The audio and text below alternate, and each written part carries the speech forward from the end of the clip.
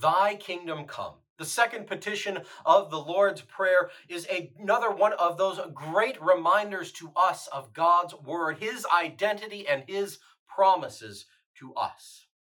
God, our Father, is the King of kings and Lord of lords of all of creation. He rules and reigns over all things. He created all things. He sustains all things, even us. It all belongs to him.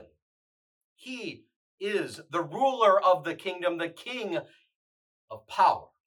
And in that kingdom of power, he works for us and for our good.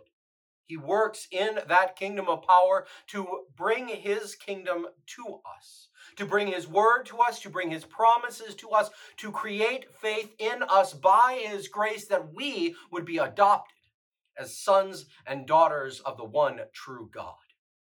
And as children and offspring of the King, that makes us royalty.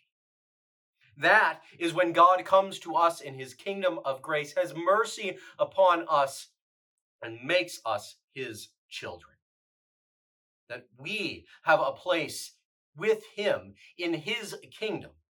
Just as Adam and Eve were given dominion over the earth, so too do we, as royalty of our King of kings and Lord of lords, we have a rightful place in his kingdom because of his promises, because of his identity, because of what he has done for us on the cross, because he has saved us by the blood of his Son.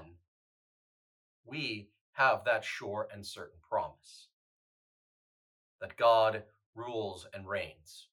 It is his kingdom now and will be forever. And there will be one day when he will come again in his kingdom of glory, when he brings all of the angels and archangels and all the company of heaven to us.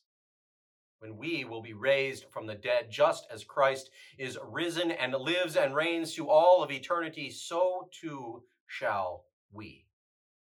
As his offspring, as royalty, as heirs of his kingdom, he comes with his kingdom to us. So we find these words of comfort, of promise, of the sure and certain work of God, that his kingdom has and does and will come to us, his beloved children, for our good. In Jesus' name, amen.